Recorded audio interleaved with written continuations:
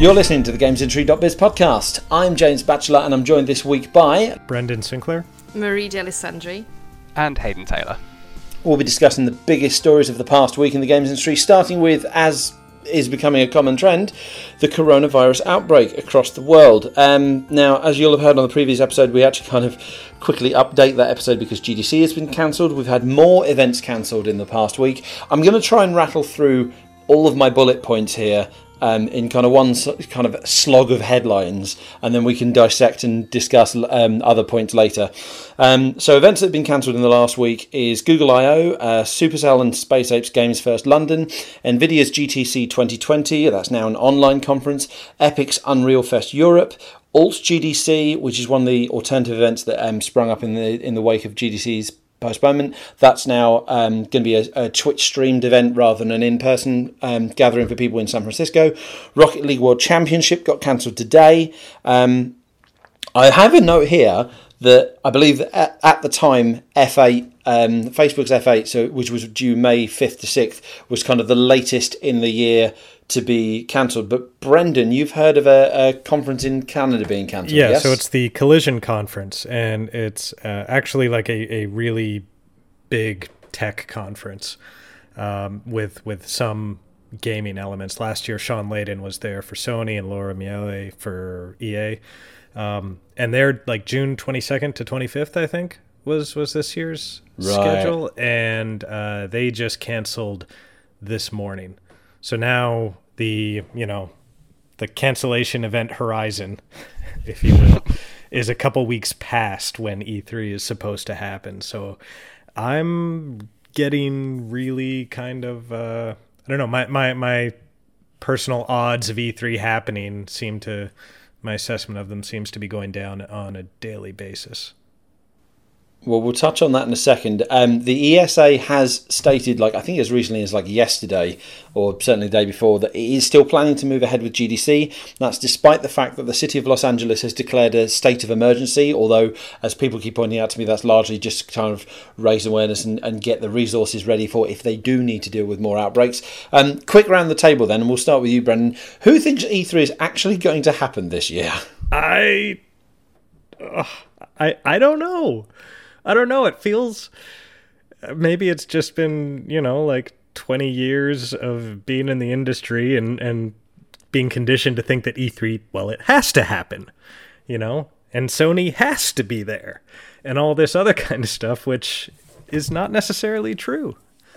So it's really weird to consider a year where there's new consoles launching and E3 doesn't happen, or a year where the ESA, is been under fire for so long, and so many people are looking at it as E3's a has-been kind of thing. And it needs to be retired, and all that criticism, and them just kind of well, we're not going to have it after all. I don't know. I'm open to anything happening at this point. At the risk of channeling our publisher Chris and throwing a Doctor Who reference in, E3 feels like a fixed point in time. It's a fixed moment in time that cannot be changed every year. I'm not sure. I feel like that of all of them is the one that's stubbornly going to go ahead, largely because the ESA is there's so much pressure for the ESA to kind of win everyone back over after the data leaks and after the fact that Sony's not in it. And even, I think it was reported yesterday, their own creative directors for the E3 show floor, IM 8-Bit, they have also pulled out. So it kind of feels like on the one hand, they feels like they need to run E3 this year, but also feels like this is the perfect year for them to take a year off and work out what the hell they're doing. Yeah. Hayden, Marie, your thoughts? I don't want to go all conspiracy theory or anything, but the fact I am at 8-bit just dropped in the middle of all this coronavirus fear and stuff feels very ominous to me. I don't know. I don't know if they're gonna cancel E3, but it doesn't look really good. I'd personally say that it's probably not gonna happen. If I just look at what's happening in other countries, in France, for instance, every gathering of people above 5,000 people is just cancelled until further notice. And I'm sure other countries have done other things. I know what's happening in France because, obviously, but I'm sure there are other measures of the sort being taken. So what could that mean for E3? I am not sure, because it's weird, because June feels very far away, but also it's tomorrow, you know what I mean? So, sorry for the F word. It's a family podcast. It's just more edit work for me. I've got to put a bleep in now. Do that. That's okay. One thing that I think we should point out here is like that IM 8-bit pulling out announcement. They didn't say anything about coronavirus. Yeah, I know. That's why it sounded more like a creative differences kind of thing. Which again, that's a worry, because this goes back to what Jeff Keighley dropping out because of he didn't agree with something along the lines he didn't agree with the direction the show is going. Which beyond that leaked pitch deck, we still don't know what that actually means. I'm going to throw in here, like, even if E3 is cancelled, I don't think it will be cancelled in the way the show itself will be cancelled, but I imagine we'd still get like the Nintendo Direct that week. Microsoft will do something to kind of do off the press conferences, which for me as both a gamer and a journalist, that's the kind of the heart of E3 for me, is all those press conferences that happen before the show even starts. Those may well still happen even if the show itself doesn't. So my thoughts on E3 with this is, like, until GDC was postponed, the organisers basically said it was going to keep on happening. So E3 saying, or the ESA saying, E3 is gonna happen. Like, they're going to keep on saying it's happening until it doesn't happen, basically. And I think there'll be like a few deciding factors with that, a bit like with GDC. Although they never explicitly mentioned that the slew of fairly notable companies dropping out of the show, although they never actually said that was the reason, I don't think it's a huge leap of logic to suggest that definitely played a part. So I think whether or not E3 goes ahead will come more down to which companies start pulling out first, and the sort of the speed at which they pull out. But like, I was speaking to Matt about this earlier as well, and like there's a real political element to like the coronavirus sort of discussion and whether or not events are cancelled, because we're seeing event organisers and game companies and stuff, what they don't want to be sort of seen as by the public is a company that doesn't care about the risk of sending their employees to a trade show on the other side of the world where they could potentially become exposed to coronavirus.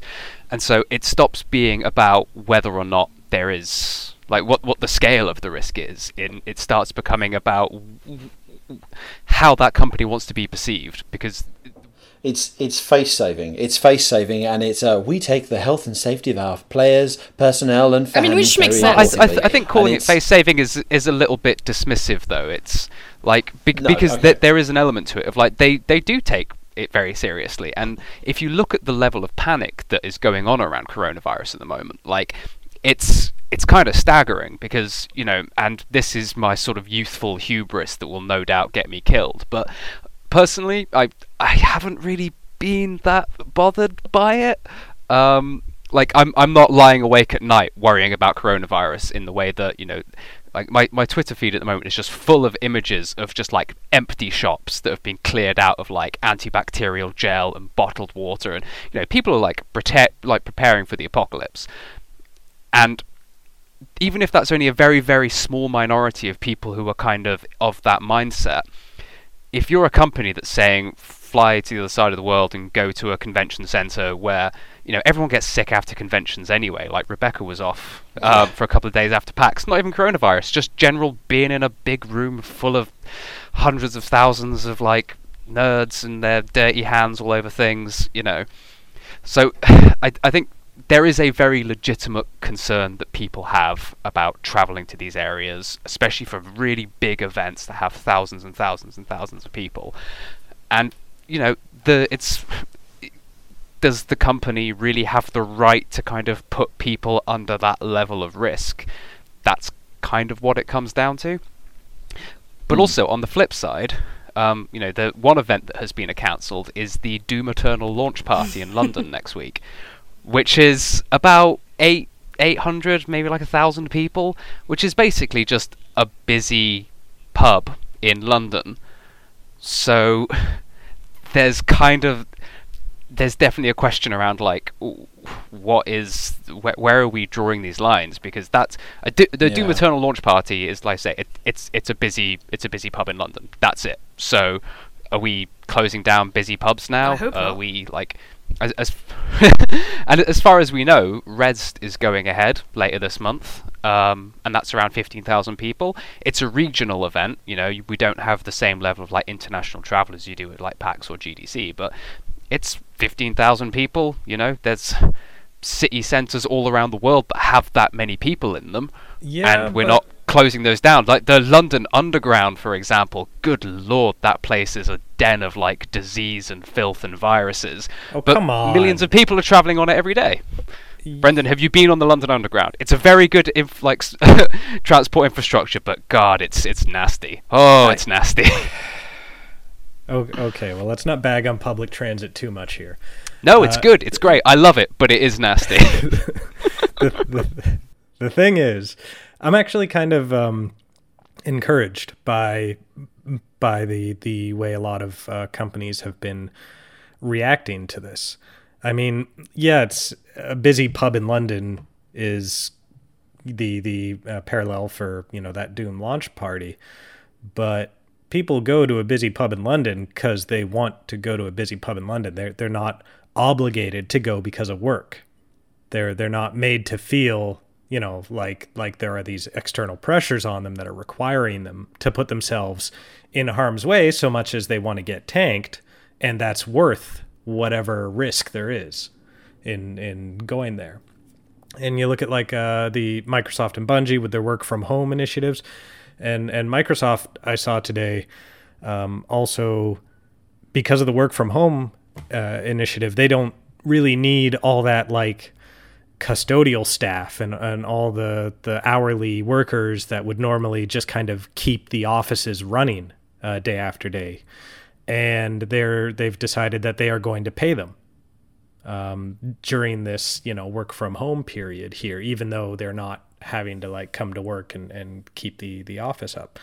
And like I'm encouraged, one, that publishers are and companies are taking their employees' health seriously, and that they are acknowledging doing something for your job and for your employer is different from choosing to do it because you want to do it.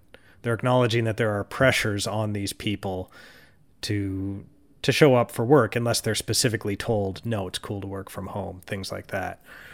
And yeah, it's like that paying your hourly employees, also the custodial staff, even though they're not going to be needed. Like these are acknowledgments of kind of the knock-on effects of things, and the way people in the past, I feel like their needs and their difficulties would have generally been ignored. So hooray for that. I'm sorry for your Doom launch party being cancelled.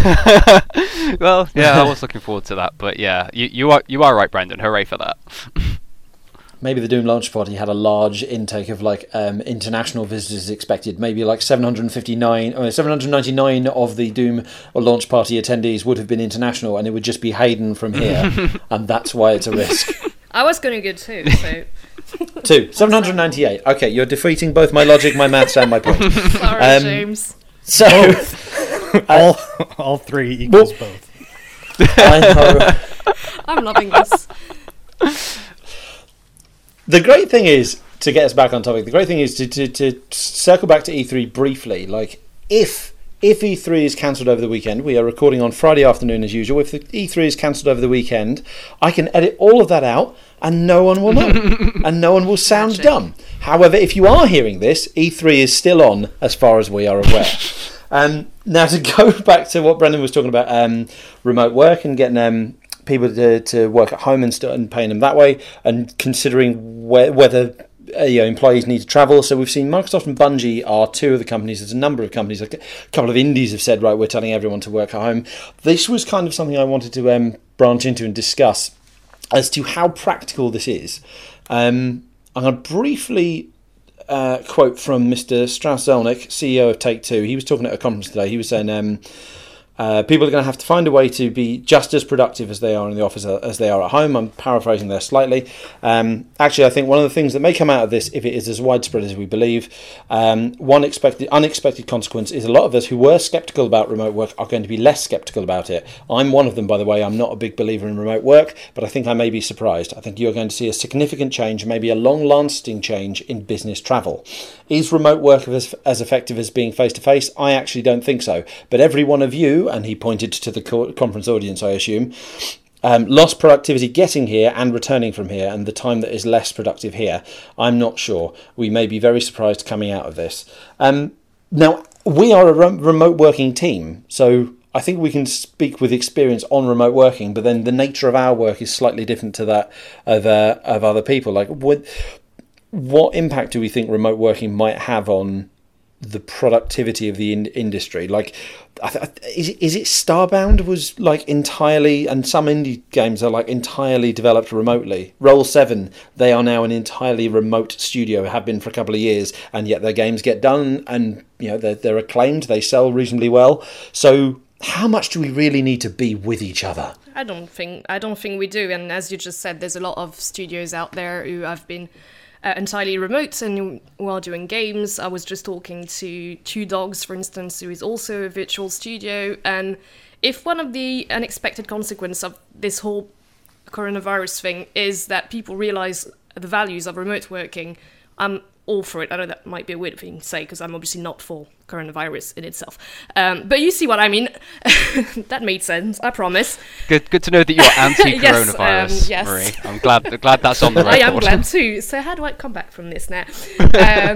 Remote working is good, is what I meant to say, and I do hope that people do realize that yes, you can be as effective remote working as you are when you're in office. There are so many means now to communicate with your team. Discord that we actually use right now to record this podcast is one of them. Whatever you want to use, Slack, WhatsApp, whatever, Microsoft Teams, there are many tools that allow for effective collaboration, and I think if that can be a thing that people realize through all of this, maybe it's a good thing, ? I think it's kind of like a point of scale. Like, Roll 7 is a pretty small studio. I don't know how many people they've got, but it's not Microsoft or Take-Two, for example. At times, I think they had 3 people. Yeah. So, and like I'm a big fan of remote work. I think remote work and sort of flexible work should be part of kind of every office environment. I think the idea that you have to be in the office every single day is arbitrary nonsense. But I also recognise that there are some problems with communication around remote work. 'Cause there are lots of tools, like Slack and Trello and Discord that you can use to kind of keep on top of things. But there is something about, especially when you're trying to communicate a more difficult thing through kind of Slack, for example, and the way that you word it becomes so much more important than just rolling your chair over to the desk just next to you and just kind of talking about it. And even booting up Discord, it's although it's a very small thing, it is this kind of extra barrier between you and the other person.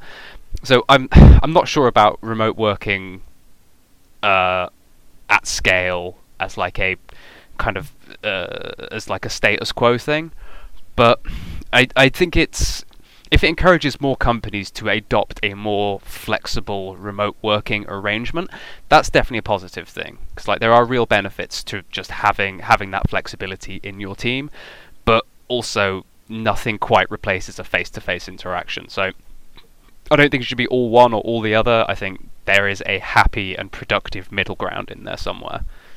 Yeah, there's if the job is okay with autonomy on the workers' parts, like ours generally is. We coordinate, but we don't on individual stories. It's not like every day we're working together on them. So if there is autonomy for the workers, then remote work is really well suited.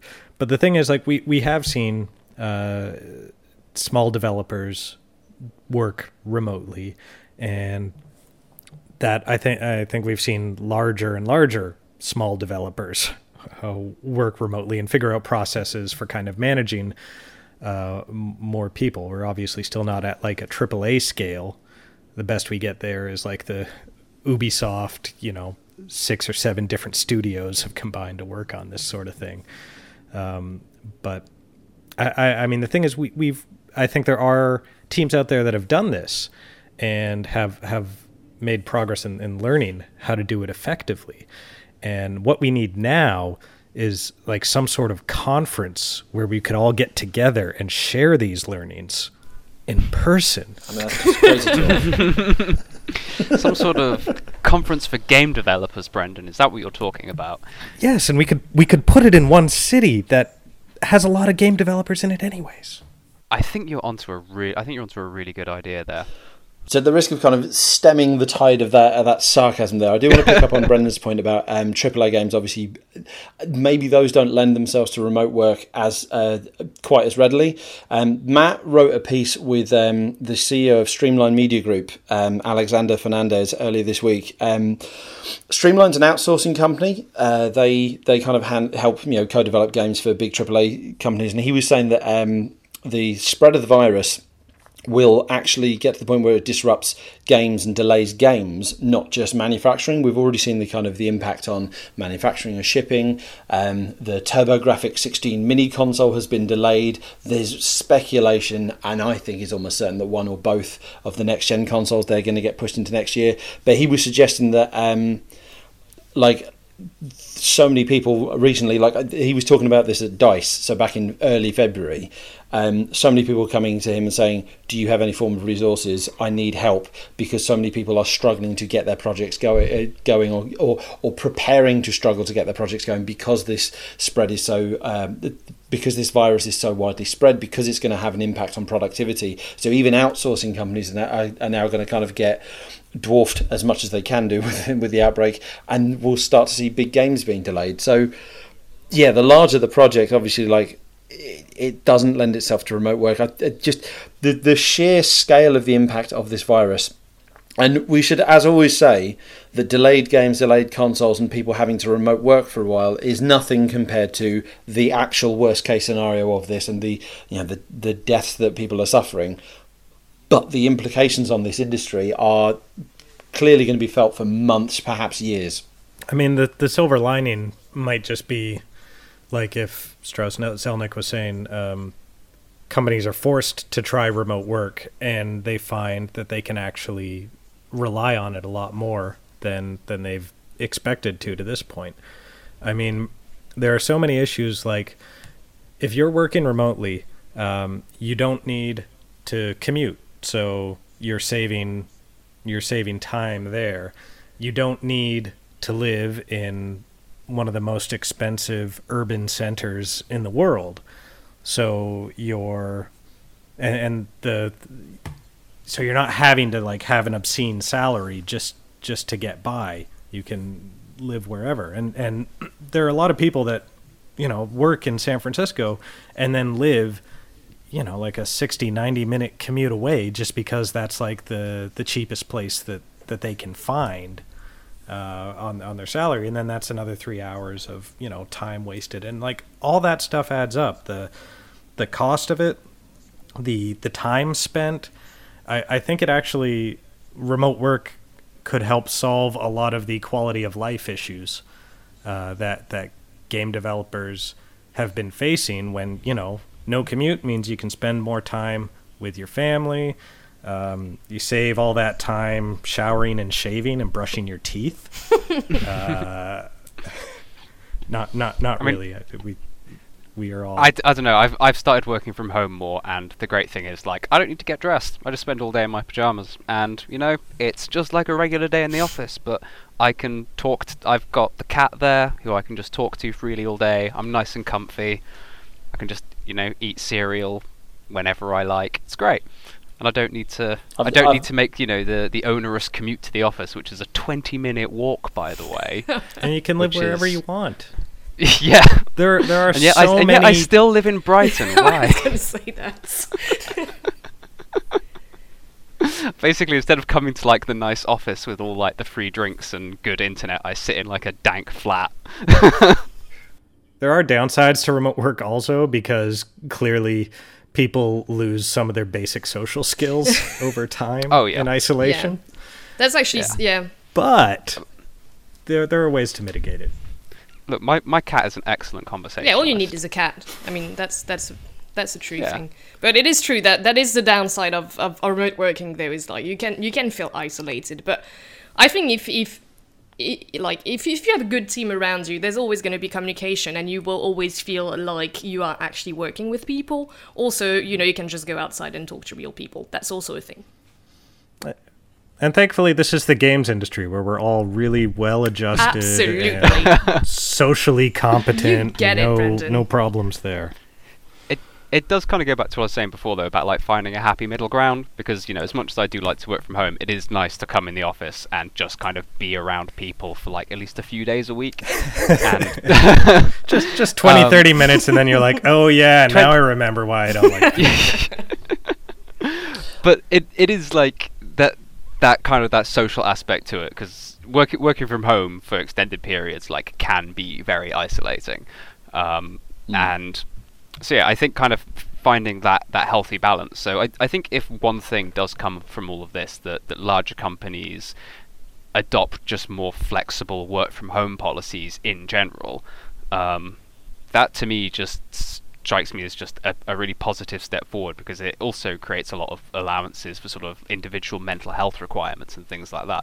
Because one of the reasons I don't always come to the office and I work from home is because I'm basically just too depressed to get dressed and leave the house. So I'm like, well, I can work from home and still kind of function, but I don't need to like go and expose myself to all the horrors of the outside world. Like today is an inside day, and that makes it a lot easier to just kind of get on with my job day to day.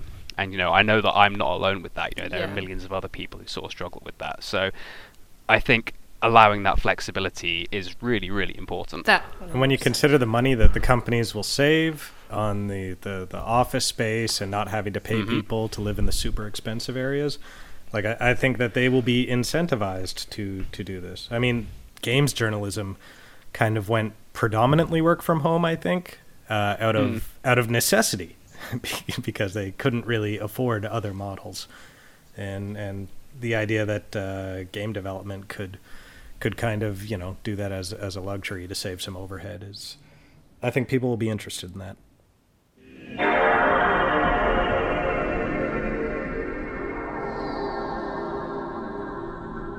It's been a while since I've heard that, and for anyone that doesn't recognise it, we are obviously talking about the 20th anniversary of the PlayStation 2. It's 20 years to the week since it came out in Japan. It still stands, I believe, as the biggest selling home console of all time, unlikely to be beaten anytime soon, although apparently the Switch is kind of catching up. The Wii still... Has the Switch outside the Wii yet? Actually. I don't think it has, yeah. No, Wii was over 100 I didn't think... Well, okay, well... Right, so and the DS was 120 million, so it was even more than that. The PS2 is untouched. There's a great piece actually on the site from Friday, if you go back. Rob wrote kind of lessons learned from the PlayStation 2, things that about the launch and about the industry as it was then, and how that's actually quite relevant to today and the upcoming next generation. And we also, if you just search the site for PlayStation 2, you'll find an article called something like how the PlayStation 2 changed the world, or something to that effect. It's by Alex Calvin. It's actually an interview with the bosses of Sony Europe, UK and America at the time, when they were launching the PlayStation 2. But I thought I'd just kind of discuss the impact that console had on the industry, and of course our fondest memories. Okay, so talking about like favorite memories, because I've seen a number of people doing this online lately. It's weird to me that kind of the place the PS2 has in the industry's conventional wisdom now, because like when the PS2 when that generation was current, like the list of favorite games that everyone had felt like it was, there was almost no overlap between what one person loved and what another, because there was just so much diversity in the library. And like I think of some of my favorite PS2 games, Robot Alchemic Drive, Downhill Domination, Magic Pendule, Color Quest, Mortal Kombat, Shaolin Monks. And like these are games that were fantastic, but they're not the games that people think of now when they think of the PS2 generation. The things that I see people associate the PS2 generation now with now are games that are re-released a lot, you know, like Shadow of the Colossus or God of War 1 and 2, maybe Ratchet and Clank. Like, there are some franchises from the PS2 that are remembered, but it's kind of weird to me to see the way it just feels like this incredibly huge library of really diverse and experimental titles has been sort of papered over. And some of them are still remembered. Katamari Damacy is, like, you know, on everyone's lists of necessary PS2 games and all that, but it seems like there's just so many more that were largely forgotten about, and we don't really have a way to play them anymore. Yeah, I think you're absolutely right on that, Brendan. Like, when I kind of reflect on what a lot of my favourite games were of that period, you know, there's stuff like Primal and Blood Omen 2, which, like, those are not series which ever really went anywhere, or if they did, they died out, and they're not they don't really have a place in, like, modern gaming anymore. Like, I actually booted up Primal the little sort of towards the end of last year. I had to dig out the old PlayStation 2 and plug it in with all of its crazy cables, and yeah, it does feel like that diversity of different games is just really kind of like faded away in recent years, again, because I guess it's the focus on fewer, bigger, better, and you just have less sort of strange little gems that perhaps weren't very good to begin with, but they kind of had at least something going for them that made them a little bit unique, or a little bit I guess kind of worth just experimenting with, if nothing else. So I never actually owned a PS2. I lived vicariously. Sorry. Okay. What? Back in the that's even stronger than the reaction I expected. No, that was back in the day. I emphasise I was young. 2000 when it came out, I was 14. I was 10, mate. So I didn't have the money for. Yeah, okay, thank you. Making me feel even more like playing GTA 3 when I was 10 because my parents were irresponsible. Made questionable decisions in how they raised me. But when you're that age, though, you are very much kind of a single console gamer, and I was obviously a Nintendo gamer. I've just always been a Nintendo gamer. So my memories of PS2 come from living vicariously through borrowing my cousins or stealing my sister's. Actually, no, I went halves with my sister specifically to get 24 the game because it was because it was my favourite TV show, and I really wanted to play the video game, but she wanted SingStar.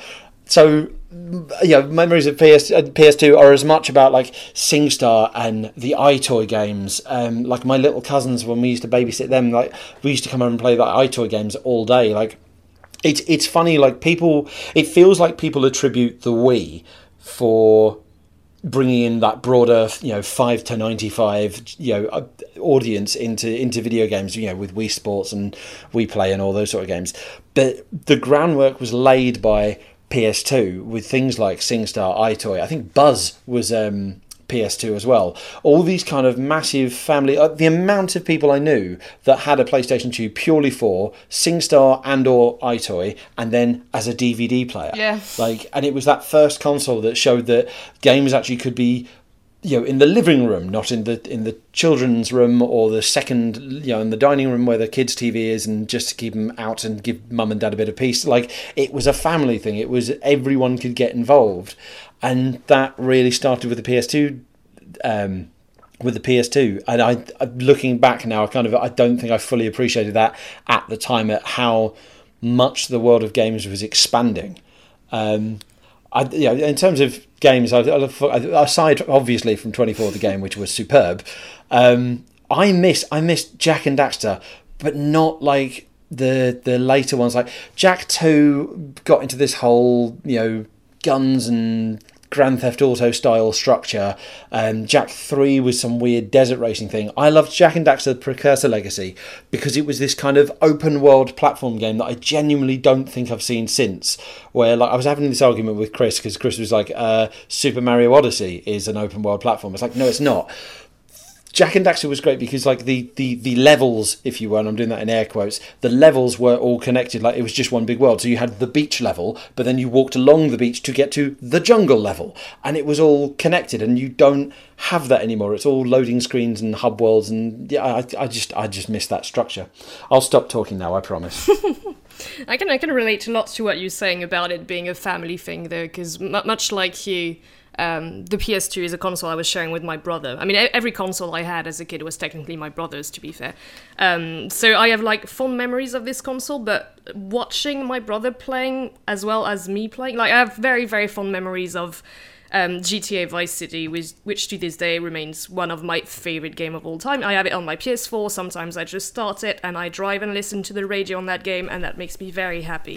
But I also have very fond, like air quotes again, memories of watching him play Silent Hill and Resi and being completely traumatized by it. And to this day explains why I don't watch horror films or play horror games, because I'm just too scared about them. So yeah, it's a weird one because it's as much a memory of me playing, but like that it is watching my brother play. But Vice City, still my favorite game on this console, for sure.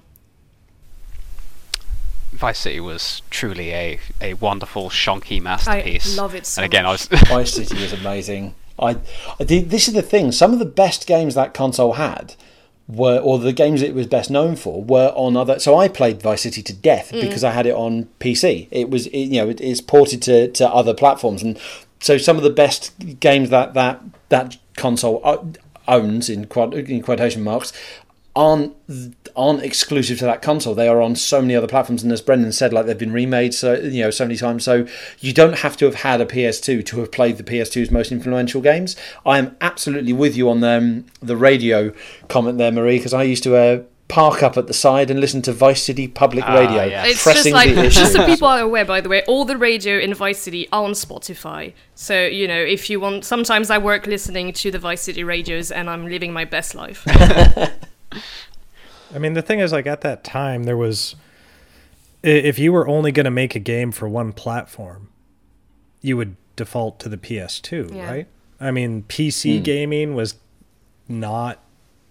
It wasn't in, like, the dire straits that it was in, like, closer to 2004, I guess, but it was kind of on a downturn, it seemed like, to me anyways. I know there was Half-Life and some other great things happening, but so much of like the small publishers would, if they were going to make something, they're only making like a PS2 version.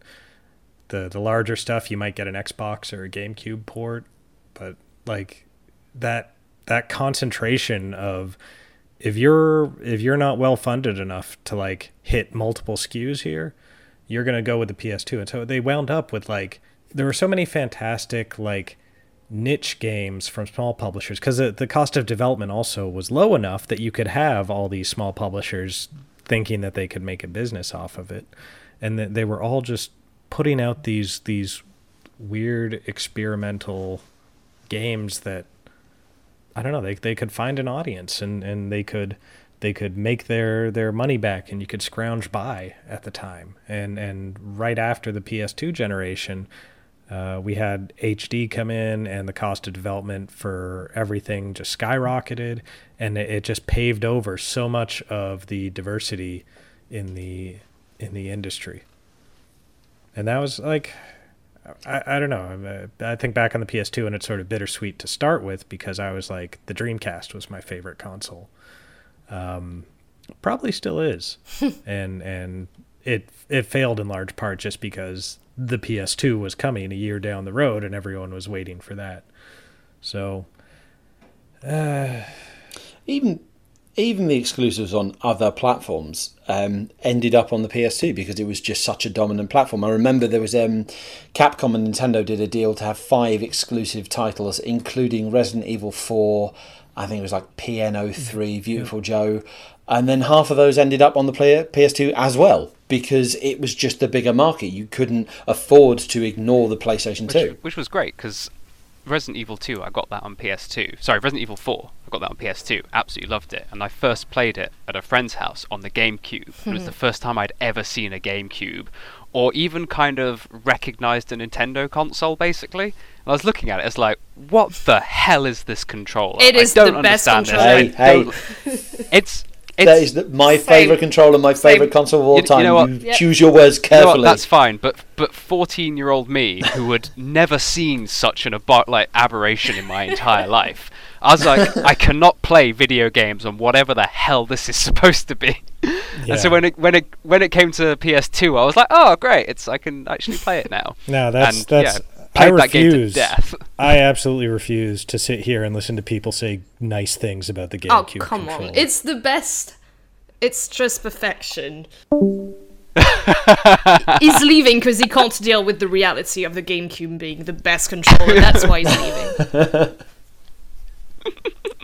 I would love to hear 14-year-old Hayden's take on the N64 controller, the three-pronged abomination. I'll give you 29-year-old Hayden Taylor's take on that.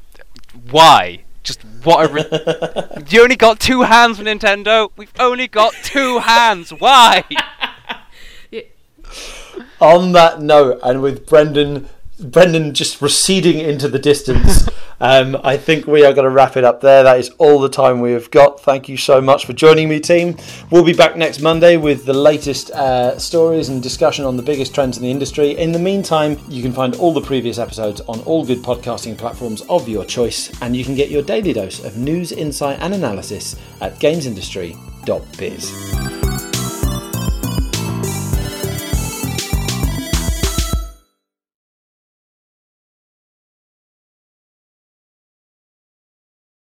Good to know that you're anti-coronavirus, yes. Marie. I'm glad that's on the record. I am glad too. So how do I come back from this now? What did I want to say now? Oh no. Sorry, completely derailed you. First you said and now you said you're really making my edit difficult. Sorry. Do you actually edit those out? I'm gonna now. Oh no.